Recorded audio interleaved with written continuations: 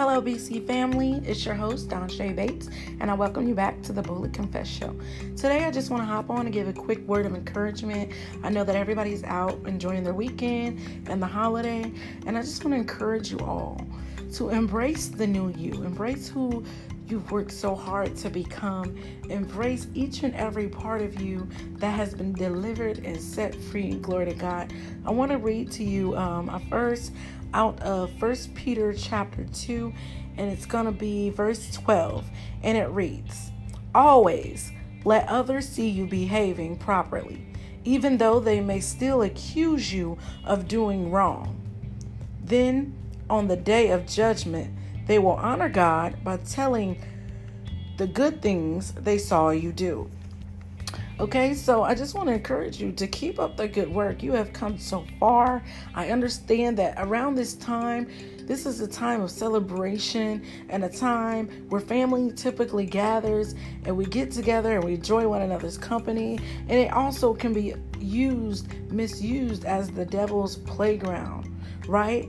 So at times, you go around people that you haven't seen in years and they only know you for who you used to be. They only recognize the certain things about you that you still may be working through from your past, or they may see all the great things that God has helped you be processed to become the new you, because we know that in Christ Jesus, we are a new creation, right?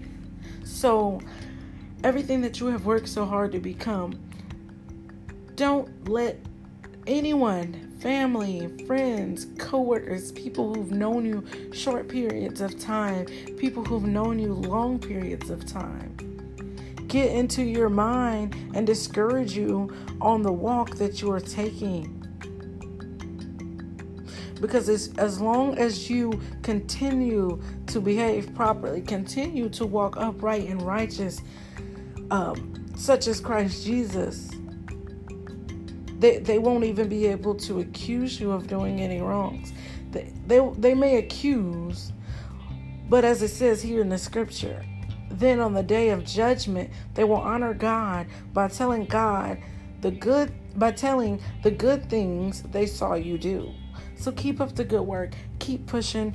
Don't worry about what the naysayers are saying. Don't worry about what the people are saying. Just continue to keep pressing in.